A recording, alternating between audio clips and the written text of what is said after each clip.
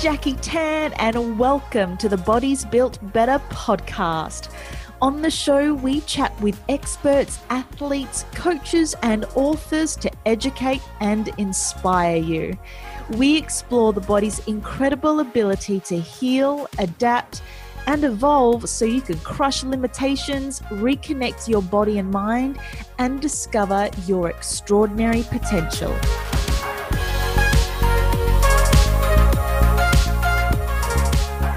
Today on the show, I chat with dancer, choreographer, and director GABRIELLE NANKIVELL. Her work has been widely presented across Australia and all over Europe and Asia. One of her commissioned pieces back in 2018 was a piece called Surge for Dance North Australia, and it was performed at the Gold Coast 2018 Commonwealth Games and was described as thrilling in the way it combines the energy of sport and the beauty of dance. She's been nominated for several awards, including the Helpman Award for Best Choreography in Ballet, Dance or Physical Theatre Production, and the Adelaide Critics Circle Individual Award for Split Second Heroes. In 2020, she's developing a piece called Future History, a solo born from her 2019 Arts South Australia Fellowship Research and Sightings, a site-specific performance making model in collaboration with Vital Statistics. And if you thought that would be easy, she's doing that whilst recovering from injury, her first major injury and surgery in her 20-plus year dancing career. She's incredibly wise and down to earth, and as she's navigating 2020, she was kind enough to chat with me today. A raw and real interview of what it's like to be a performer today. Enjoy this episode with GABRIELLE NANKIVELL. GABRIELLE, thank you so much for chatting with me today. I'm super excited to chat because growing up, I did a little bit of dance, and obviously now I work with a lot of performers, and I know how hard you guys work, and I have so much respect for you in the industry. But before we get into that, can you give us a bit of background on you and when and where it all started? Sure. Yep. Hi. This is actually really nice. This is nice to do because I know you in a really different context because, you've given me some amazing massages. So it's nice to actually have a chat. It's nice. I work in dance, and that's it's a fairly diverse sort of field. I have worked in lots of different kinds of dance, but primarily I work in contemporary dance. So I trained as a ballet dancer, and my first job was a ballet job. But generally since then, most things I've done would fall under the category of contemporary dance. As a choreographer and a director, I work in contemporary dance, but also in theatre and sometimes in film. And I guess I do a lot of collaborative projects that involve lots of different kinds of artists. So I guess from some side, more the area that I work in is like conceptualizing an idea and then working with a bunch of people to realize it. So sometimes, how to categorize what the actual outcome is a little more tricky. But I had a very conventional training. So I trained in classical ballet, and I went to a full-time ballet school, and I then went to university where I did a dance course, but this was also in the 90s, and dance courses have evolved a lot since then. So the kinds of styles and influences that were in the course that I did were perhaps sort of more linked to really specific techniques. Whereas these days, a lot of people come to work at universities who kind of mix and blend a lot of things, and they're more artists practicing perhaps in the industry than working in a specific technique. So the approach, I think, is a little bit different. And what's sort of needed as a performer in the industry now compared to when I was, training has also slightly changed. So I had a very, very sort of, stock standard kind of entry into the thing. And then I basically graduated from uni or I didn't actually even graduate from uni. I missed the graduation ceremony because I got on a plane and went to Europe, and it was meant to be sort of just for a little, see what it's like, because I had I'd been awarded a fellowship. Otherwise I would never have been able to afford to get on a plane at the end of the 90s and go to Europe. Yeah. But yeah, then I sort of discovered actually that there was a whole lot more to my art form than I really had any idea about, because this was sort of prior to there really being internet in wide usage. So what I knew of dance outside of Australia was based on some pretty, rusty old VHSs from the library and stuff like that. So a lot of my education in terms of learning about my art form and getting to experience it from a physical perspective was more through just sort of experimenting and trying everything that came within, a couple of meters of me. So sort of like, learning by Experiencing. Yeah. Incredible. There must have been a huge eye opener. What challenges came with that? Well, it's kind of interesting because I think one of the things that retrospectively was really beautiful about going to a place that I didn't have a very good idea of and didn't have much information on, and sort of fumbling around in the dark trying to figure it out, meant that actually, like, there's a certain kind of naivety that comes with that, and also like a sort of openness and a curiosity, and your awareness is just kind of different in having that experience. And I feel like that for me is something that's been really instrumental in the attitude I have towards my work. Sort of since then, it kind of like built something into me that's about how I work creatively. And I feel like now the world has changed so much in the last 20 years that that's something that I kind of feel like that certain particular kind of naivety that comes with the world not being as open and accessible as it is now, that people miss out on. Like, it's like, with all the social media and everything we have, even if you're going on a holiday, like, you can research it and you can see 1,000 pictures, and there's like, a gazillion posts on Instagram of like the view from this place or whatever. So you already have a real somewhat clear kind of aesthetic idea maybe of where you're going. Or if you're a dancer in Australia and you've looked at 10 billion videos of European dance companies and artists, and you sort of, what you like, what you want to maybe go and try and do, you want to know where. And in some ways that's really great because it's, it's economical, you can plan, you can like be more strategic, but there's something about the super unknown that I feel like we've lost over time. That's something that when I was first doing that, I feel like was really, left a really big impression on how I am as an artist. There's so more purity to that as a it's performer. just different. I mean, I don't know that either one is better. I just kind of retrospectively really appreciate the sort of the experience I had of the unknown, and that's an experience that I feel is very different for people these days. Do you think as students now, as performers, can take that a little bit for granted with the amount of access that they do have, I guess, to, the outside world of university or training?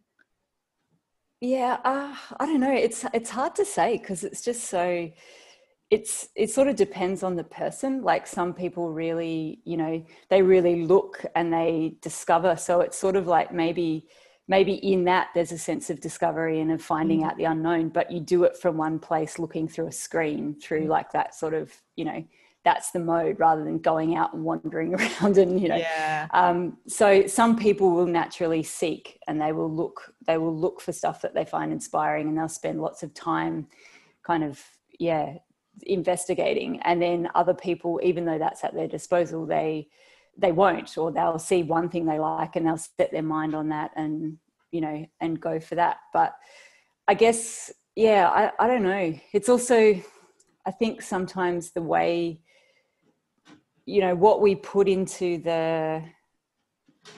what goes onto the internet or goes out into the world via social media is such a curated thing also.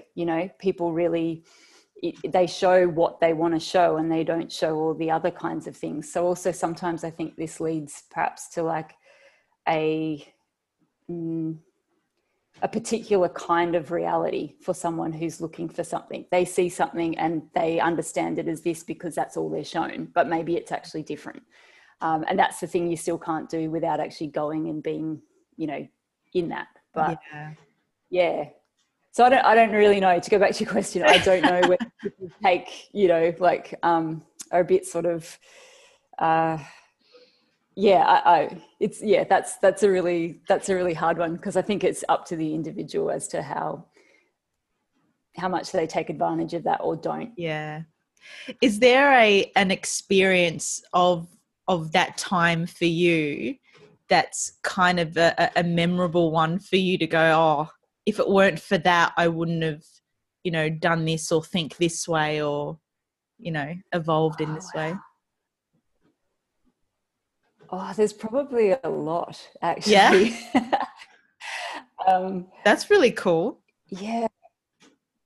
I feel like there's probably a few, like, you know, if I hadn't, I flew when I booked my ticket for the first time, you know, I flew on a plane from Australia to Frankfurt. And the reason that I flew to Frankfurt was because that was one of the cheapest places to fly to.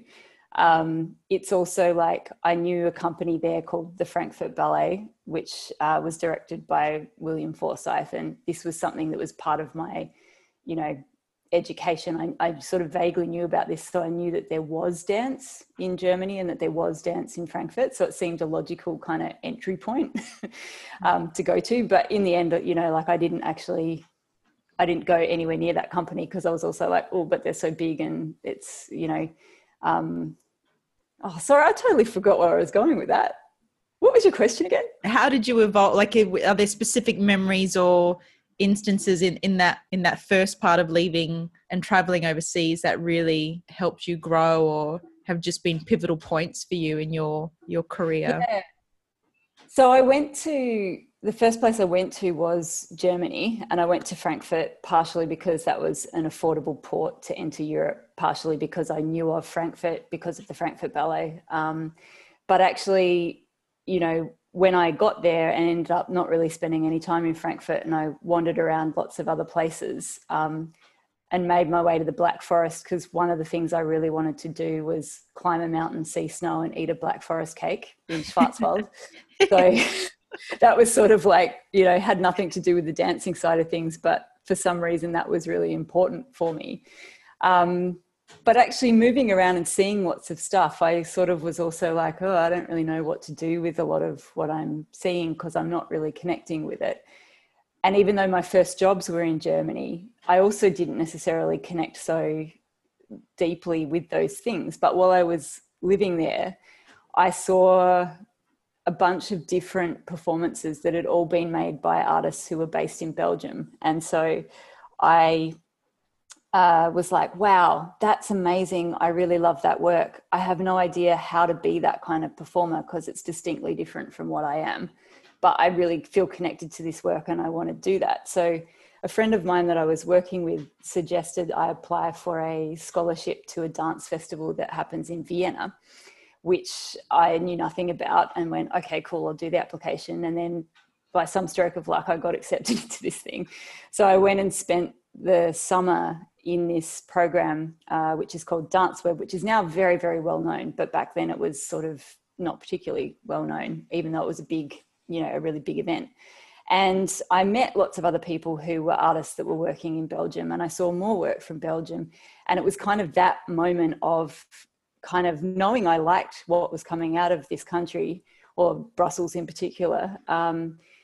But up until then, I'd been too scared to go and try and enter into that, because I was like, oh, but it feels like I wouldn't have any of the right skills, or I wouldn't know how to do that. But then by going to Vienna and getting to know some people who were from there and seeing more about the work and understanding that I wasn't a fully formed dancer and I could change, you know, and I could learn maybe what was more me. I finally kind of, got up the courage to actually go to Belgium and be like, okay, right, I'm in Belgium now, I'm going to try and do this. And yeah, it was like an overcoming a fear thing or something, because I was scared that I might go there and not actually be able to, I don't know, get a job with any of these cool people or like, you know, do that kind of work that I really felt like I really wanted to actually do. So yeah, it was a bit of a strange process of getting there, but actually, I don't know, for me in the early days, like, although I was very open to giving anything a go and I was trying lots of different things, actually the things that I really felt super deeply about or felt were more important took a lot more work to actually build up the courage to approach. Absolutely. Because when you care so deeply about something, either the rejection or the failure of it hurts way more than all the stuff that you don't really care about. How long were you doing, or how long did it take in that situation once you finally got there? You know, when you started training in that way, and like, how long did it take for you to feel like you were that type of dancer then, if that makes sense? Yeah. I don't know that I think what actually probably was the case was that I was already that type of performer. I just didn't know it. And so I had to do a lot of undoing of a lot of things that had been really, you know, trained into me, that this is what a dancer is, this is what a dancer looks like, this is how a dancer behaves, this is what they should be able to do. So I had to actually just kind of break away some of the stuff that made me look like a dancer or be like a dancer, because actually the thing that was really like so exciting about these performers and works that I was attached to that had been coming out of Belgium was because not only are they people who are, you know, a lot of the people that I'd been seeing, they're not just fantastic movers who seem capable of like so much diversity in what they do. They're really fabulous performers where you really feel the people and you feel the personality. And that's something that, especially coming from like the kind of conventional training that I'd had, the hierarchy was more about, you know, technique and athleticism over that sort of stuff that is maybe more sort of the blurry area of what makes a good performer. And so in a way, in the beginning, when I was trying to I was going to auditions and, you know, for these kinds of jobs, I think people weren't necessarily interested in me because they saw this very capable dancer, but they didn't see who the person was. So until I could figure out how to break down enough that I could actually be something that was more multifaceted and could, you know, the expression could come through in different ways, or that I could kind of, I don't know, be malleable and be one thing, but also be another thing, but also be another thing. I didn't really get work until I'd kind of got rid of the facade. That sounds like a very vulnerable process. Yeah, I guess in some ways, although for me it was more like actually becoming more natural or something, you know, like sort of breaking down this kind of facade of what I thought I should be, or maybe what the kind of, I don't know, I'd been led to believe a dancer was or something, because I don't know really what a dancer is, because a dancer is so many things. But I think back then I thought dancer was a particular thing. Yeah. Take us through preparation for a performance. I know that's such a huge question. Like, you know, from what context do we talk about? The performer or the director, the choreographer? But do you know what? I'm going to let you take this. You answer it however you want to answer it, as a director or a choreographer or a performer. Take us through the preparation. I mean, it's a very, again, you say context. Context is a really big thing, because how I prepare for a performance as a director or choreographer and how I prepare as a performer are kind of quite different, although sometimes I'm also the director and the performer at the same time. So therefore it's like a horrible juggling act. Yeah. I think, you know, it also depends whether the show is something that is like about to premiere, so you're coming out of a creation period, or whether it's something that's, you know, already been performed a few times and you're touring it, or it's a remount. Like the way into all of those things is slightly different. Also creating work, you know, with companies that already exist, or creating work independently, the lead up to a performance actually hitting the stage is very different, and the timelines can be really different. So to give you an example, if I make a work independently and it's a full length evening piece, it may take 4 years for it to get from, you know, the first application that I write through a number of stages of development, because the amounts that I can apply for are smaller, so therefore the development periods are shorter. They might only be 1 week or 2 weeks. And then to finally get it to actually having a season, and just sort of all of the, you know, the combination of creativity and bureaucracy together means that can be a very lengthy process. Whereas if I'm commissioned by a company to make a work, then all of that is going on in the background with the organization, who are sort of resourcing the project. And then my role might actually be to only come in for a really limited period. So, you know, 3 weeks, 4 weeks, something like that, to work with the artists, generate a piece, rehearse the piece, get it to the stage. So it's a much more condensed, high pressure sort of situation in terms of time. So the getting something to the stage has different pathways. And then as a performer, it also depends a bit what the work is, what the kind of show it is. If it's something that's more like, that's really highly demanding from an athletic point of view, or the physicality is really intense, then you might, you'll usually have a rehearsal period leading up to the performance. And it's sort of during that period that you are building the stamina for that particular show. So dancing is one of those weird things that you can be a full-time dancer that's dancing every day, and your work day might be 8 hours. But if you then change from 1 week to the next week, and you're working with a different choreographer, and their approach and their style and the kind of physicality is different, you sort of go through the whole process of getting like really sore and really tired. And, you know, it's conditioning. like, yeah, it's such a big change because dance is so various. So the preparation for a performance is usually really specific to that performance. And then underlying all of that, there's kind of a general level of sort of, you know, fitness and conditioning and mobility and stuff that you want to kind of be sort of generally working on. But the reality as a freelance artist is that you often also spend a lot of your life doing administration and doing, you know, writing applications and doing all this kind of thing. So actually I might do periods where I hardly move at all and I'm chained to my computer.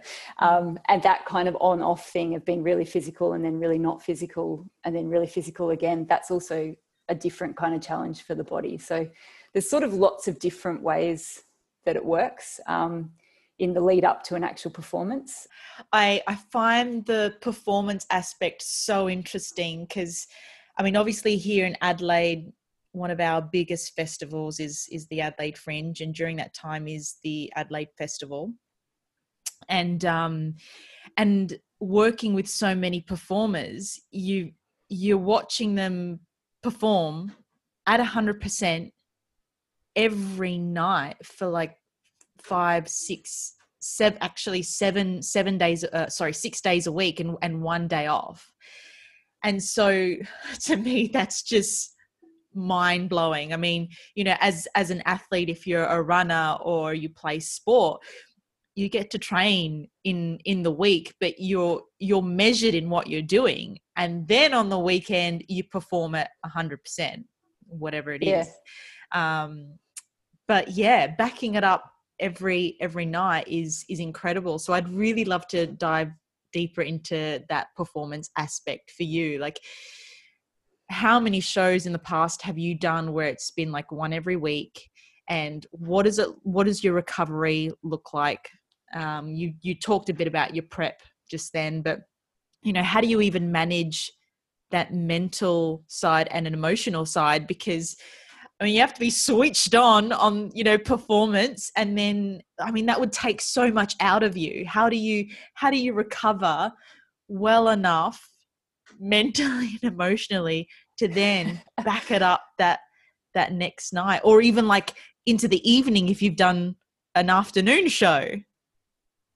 Yeah, double show days are really hard. They're really, really hard. um, oh, that's such a tough question I know because, there's a lot in that question. yeah, because it's sort of like,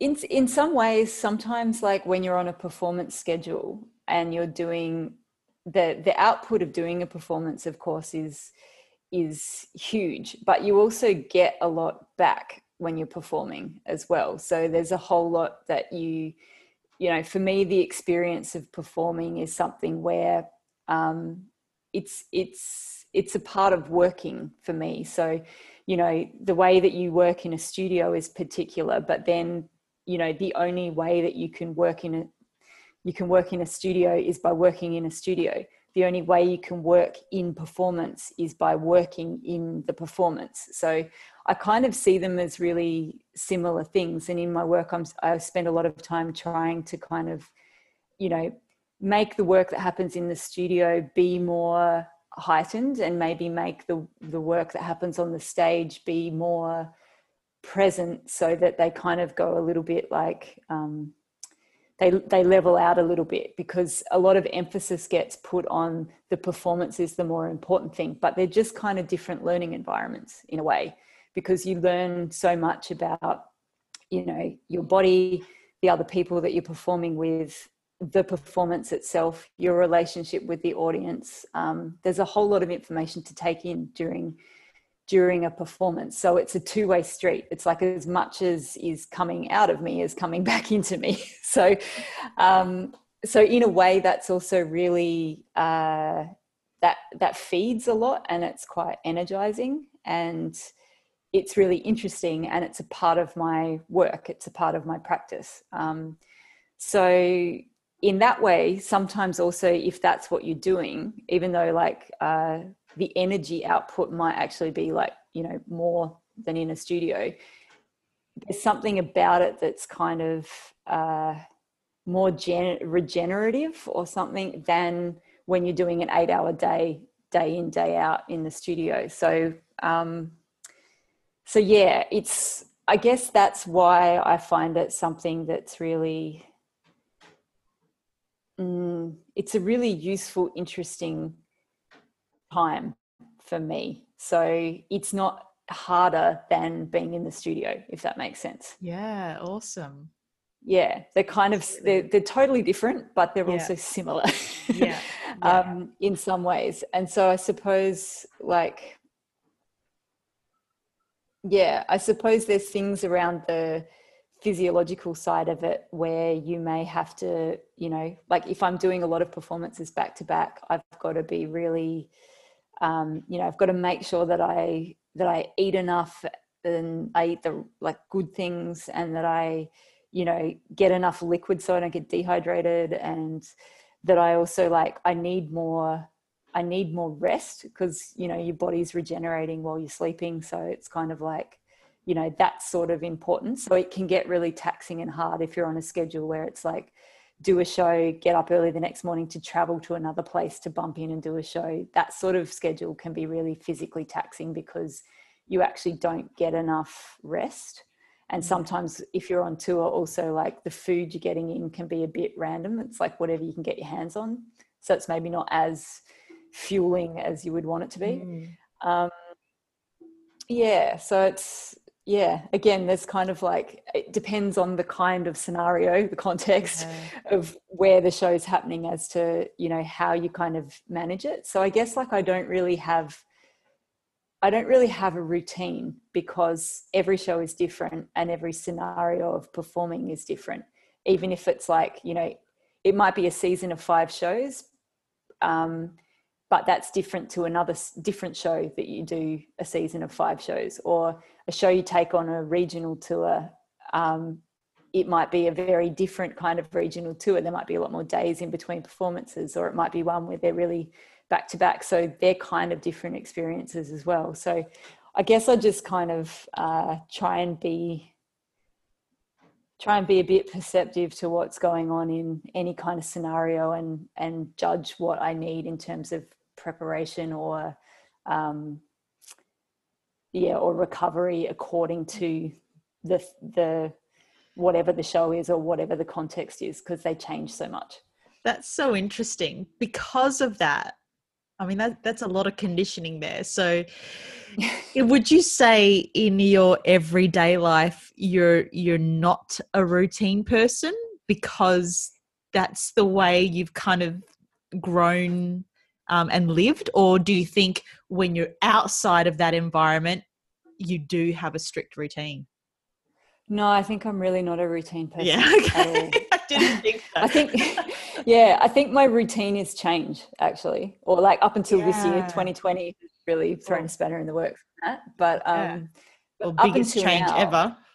the biggest, maybe. But I think regular kind of, whether that's like changing the kinds of things that I'm working on, it might be changing the hours of the day. Like sometimes I'm working in a situation where I'm working in the night, sometimes I'm working in the day, sometimes it's spread out all over the place, sometimes it's super intense, sometimes I'm traveling for 3 months at a time, going to a different place every few days. Sometimes I go somewhere to be somewhere for a month.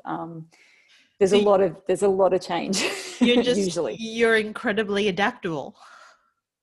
Yeah, I think that's kind of having to be adaptable is built into that version of doing the thing. What do you tell yourself, or how do you get yourself pumped up when really you're not feeling it? Music. Yeah. It's usually music when I'm not feeling it. It's particularly if it's like you're really tired and you've got to do a show and you're not feeling it, being able to hook your phone up to the theatre PA and pump out something really loud and really awesome, that helps a lot. What's your go-to? For a while there, it was sort of, it was usually, well, there's one significant tour I remember, which was when Daft Punk's Random Access Memories album came out. Was that album.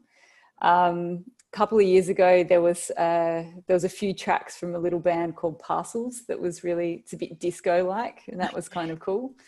I was really digging that. And then, I don't know, like Patti Smith, that always works. Like there's quite a few different things, and it sort of depends on an eclectic mix. The era. Yeah. So tell us about some of your injuries and injury setbacks and how you've managed them. Okay. Well, that's a weird question, because like I'm actually injured at the moment. So yes, this I know.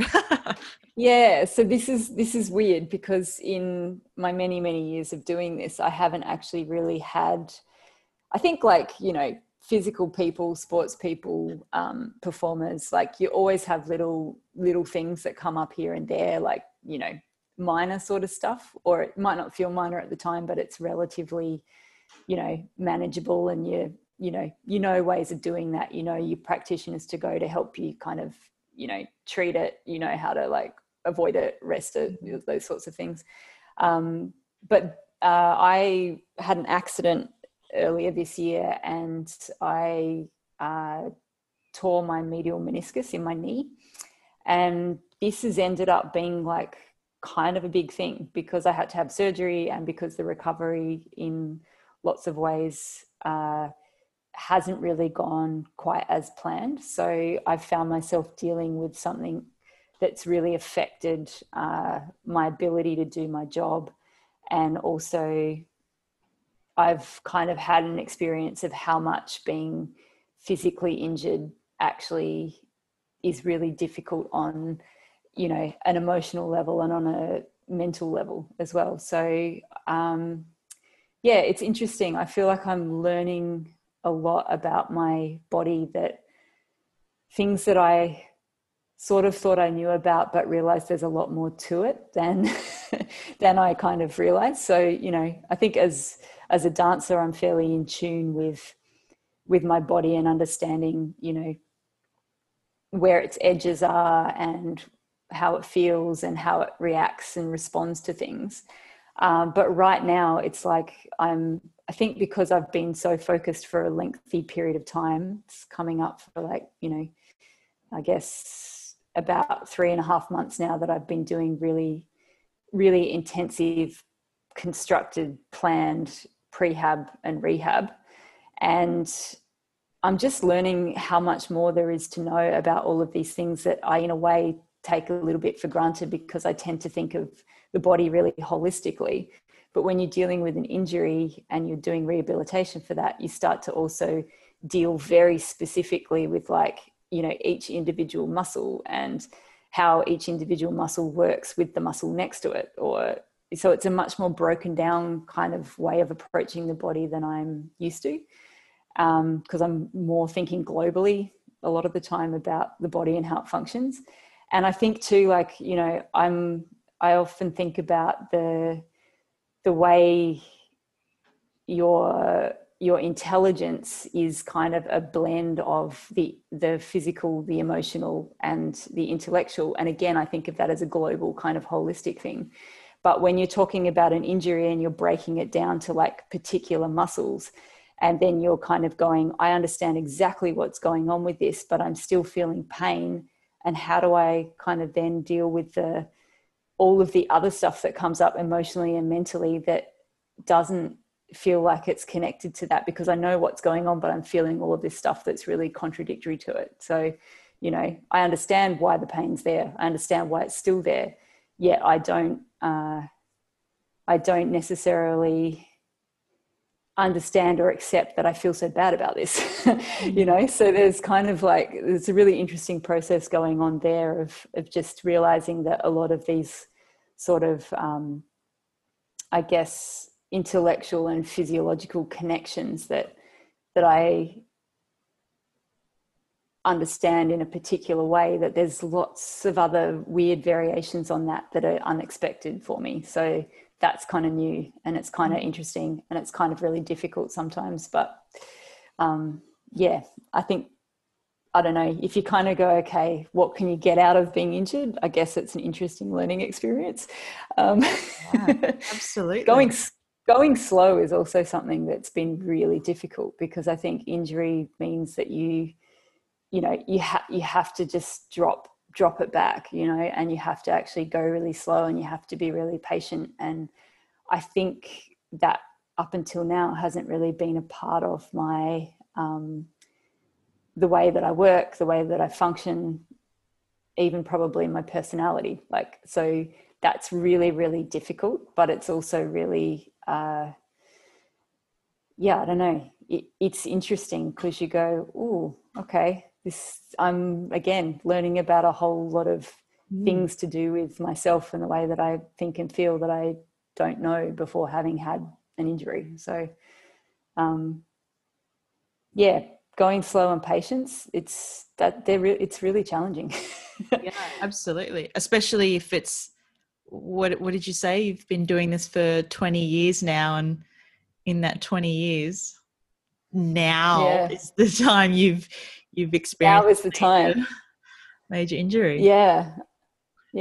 Which is interesting too, because you kind of go, I don't know, you get to this point in life, and I think for a lot of people, you know, whether it's just that you've been an adult for a certain period of time, or whether it's that you've been in a particular job for a certain amount of time, or, you know, you've been raising a family, and then you get to the other end of a kind of phase of that or something. It's like there's so much that's going on that's unstable and that's changing in terms of, I don't know, it's like there's a lot happening on a personal level. And so when you combine something into that, that's something you've always taken for granted, like a body that's highly functioning for a long time and then suddenly doesn't, it's like, yeah, you go, oh, wow.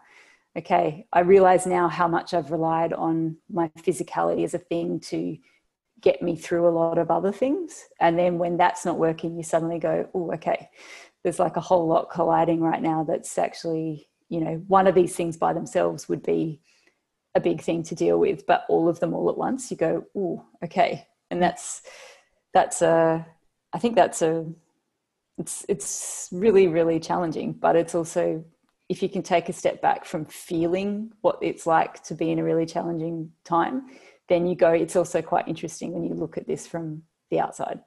Yeah. Speaking of challenging things, 2020 has been pretty darn challenging. Oh man. especially for your industry. So firstly, how are you going with that? And then secondly, do you think because of what's happened with this global pandemic that there are some changes to be had for the industry, or is it just something that we'll deal with now and then once it's over, we'll get back to the way it was?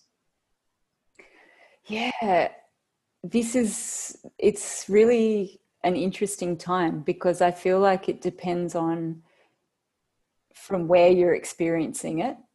That has a big impact on how then people are sort of moving forward. So in some ways, like, you know, compared to, you know, speaking with a lot of colleagues that I have that live in other places, like countries in Europe or in America, you know, or in Singapore or Hong Kong, or, you know, like around the world, it's really different somehow, like how different countries are managing their response to the pandemic, but then also how the arts in general are sort of coping and being supported or not supported in different places is also really, really various. I feel like here in Australia, in some ways, we are kind of having,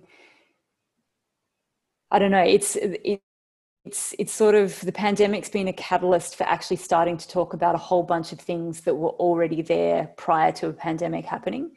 So starting to kind of, you know, talk about the value of the arts in our culture and in society. And this is a conversation that, of course, is always going, but I feel like it's been a little bit sort of highlighted maybe for people that don't necessarily consciously engage with the arts. And so the bigger conversation around, you know, what is the value of arts and live performance in our society, now that it's kind of gone away from that, people are realizing actually perhaps how important it is to them on a personal level. So I think that's helped the discussion of support for the industry. It's opened that up a little bit. It's made it a little bit more broader, more I guess widely known amongst the population or something. So in a way, that's I guess that's a positive. But I think it's such an ingrained and long-term kind of issue that is not necessarily really being actively engaged with enough. I feel like we're sort of still in a position where it's not necessarily moving very fast. It's just people realize that, oh, there's some problems in the arts, or it's a difficult industry, or it's been really affected by what's happening with the pandemic. It was already kind of being really affected by the fact that it wasn't being invested in. So I guess, like, you know, moving forward, again, it kind of depends on where you are. Like in Australia, being in South Australia, we are in a really fortunate position where things like live performances are starting to come back online. Like we are able to actually, you know, do live performance in some capacity.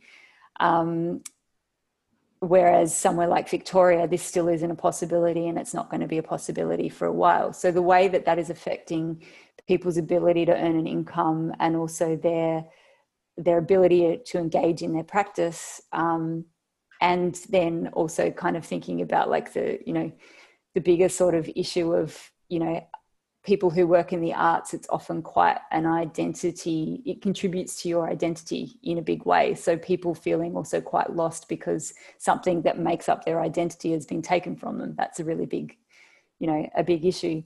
So I think it's a bit different depending on where you are. I think one of the things for me that's really exciting about the conversations that are happening at the moment are are that people are kind of having some of the really difficult conversations about what does the future look like? How do we reimagine the future for the performing arts? How can this be, you know, a space that maybe like we start to break down some of the long held established mechanisms that the way that arts are or like artistic product is created and disseminated. Maybe some of those big structures, those big kind of heavy organizations need to be rethought so that it can be lighter and it can be more nimble and it can be more adaptable. Maybe that also means that we need to be creating room for different kinds of voices to exist. We need to create some space. We need to actually, you know, the industry as a whole needs to think about some of the bigger sort of social issues that are, you know, broadly happening across the globe at the moment. Some of the biggest social conversations that are happening, they need to also be happening in terms of how we imagine the future of arts in Australia, the future of arts across the globe. That it's kind of like the pandemic's a little bit a catalyst for change or an opening of the conversation around that. You know, what do we want it to look like? How do we imagine, you know, leadership might change because of this? What other models that don't exist yet can we think up and start working towards facilitating? Like, this is really, I think it's really important work that needs to happen. And in some places I feel like the conversation is really moving forwards, and then in some places I feel like it's more focused on, oh good, okay, let's quickly get back to how we were because it's great that the pandemic's kind of disappearing quick, let's just go back to the old safe version. Which I kind of go, this is actually a critical moment where we can change and we can make the future be something that's more inclusive, something that's more open, something that's more meaningful. And, you know, that would be a really great thing to come out of what's essentially a really difficult time. Yeah. Amazing.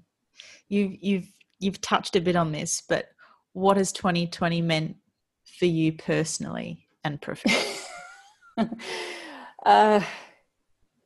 It's the longest I've ever been in one place since I was like about 20. How hard is that for you? Yeah, it's been strange. It's just been really strange. I think because I've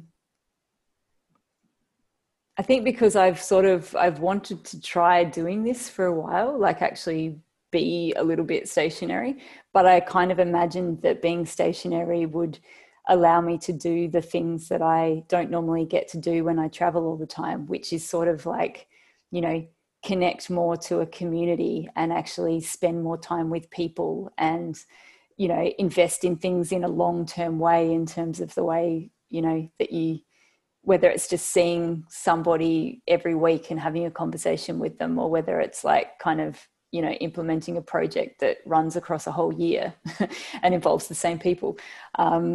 And really, because of the nature of, you know, a global pandemic and lockdowns and restrictions and this, that, and the other, it actually means it's been a very insular, isolated period of being in the one place where I've also had a lot of other things thrown at me, like being massively injured and having to deal with that. So it's been really like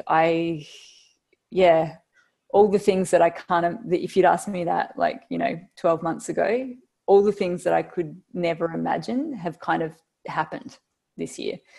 And that's been really strange and it's been really stressful. And I guess on the nice side of things, it's been, you know, I've never watched Netflix before, but I've actually like finally had the chance to see like a few really amazing series that people have been telling me about for years that I've never seen because I've never watched Netflix before. So I guess that's now you have to share which TV series you're watching.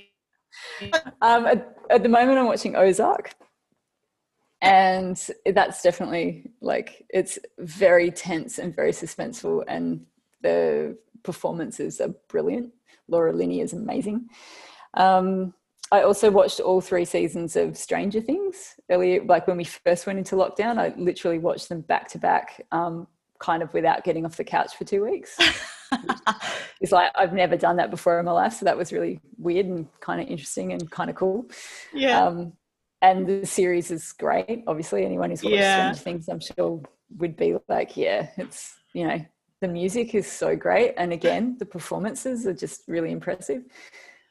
Is there something about being a performer that has a stereotype or something that, you know, about being a performer that you want people to know? Oh. I think maybe, and I could be really wrong here, but I feel like maybe there's a little bit of an idea around that people who are performers are quite outgoing or extroverted, or, you know, there's a bit of that. But actually, I think a lot of, like, there are performers that are like that for sure.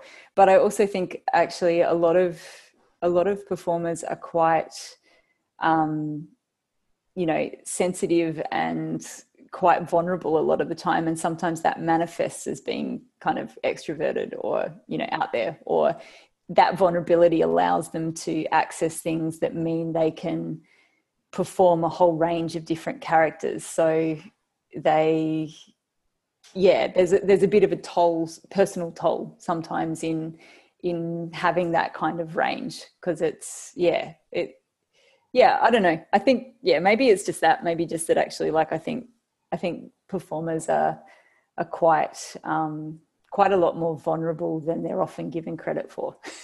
Yeah, I reckon there's a lot of truth to that. Besides the fact, you know, we're talking at a time like this when there's coronavirus, and it's almost like, I guess that's the outlet as well. Performance is an outlet to release any of those emotions that you might not feel comfortable doing otherwise. Yeah, I think too, like, a lot of performers also are, you know, because of maybe the nature of the industry, and, you know, it's going to be interesting to see how this goes in the future as it becomes something else, or whatever is going to actually happen. I think a lot of performers are freelancers, and I think people maybe don't necessarily always understand or aren't necessarily aware of just how much work goes into being a performer, because you're essentially, you know, you're probably like working 6 jobs at the same time, because you're a producer, you're an administrator, you're a creative, you're an athlete, you know, like, you're all of these things all the time. And that's actually an immense amount of work. So, like, the fatigue that performers are always carrying because of the multitasking aspect of their job is kind of huge. And I think the fact that, you know, again, performers are often appear as, you know, like, energetic, slightly superhuman, enthusiastic, all of these kinds of qualities, that it actually sometimes, it covers something which is, like, I think generally performers are also, like, you know, doing an insane amount of multitasking and dealing with a huge amount of accumulated fatigue, and that's not always obvious from the outside. Yeah, that's absolutely right. And yeah, you've hit the nail there. As an audience member of a lot of different shows, you see the physicality of a performer, which is insane, especially for someone like yourself in contemporary dance, where, like you mentioned before, that, you know, you have to have that sort of foundation, that base of strength, mobility, and flexibility, and whatnot. But you actually need you need to get, like, every sort of movement out of your body that you would never in your mind train for. Like, it's not until you're put in a situation where you have to learn choreography to do all this incredible stuff and just literally throw your body around. I think it's it is just incredible. And I have so much respect for performers. And if anyone wants to check out a piece that you have done that I've recently looked at, which I just think is incredible and really shows, what I've just said in terms of making your body do some incredible things, from, looking incredibly fluid to then all of a sudden rigid, and then you're throwing yourself on the ground and then you're back up like in an instant. Like, it's just incredible. And that piece was called A Thing of Hair and Skin, and I will put the link in the show notes for people to check out, because it's really some impressive stuff. Gabrielle, thank you so much for chatting with me today. I have one more question. Sure. And that is, what is your message to aspiring performers?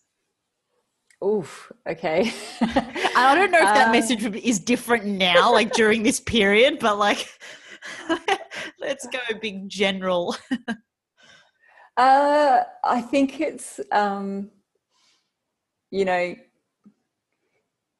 curiosity will do you a wonderful service as a performer, as an artist, as a person. And whatever that means, whatever curious means to you, follow that, whether that's, reading, talking, going out and seeing things, experiencing, listening and absorbing the world around you. All of these things I think are really, for me, almost the most important resource I have as a performer. That's incredible. Thank you so much for chatting with me today, and good luck for 2020 with your injury and beyond. Thanks. Yeah. I will be back to see you soon.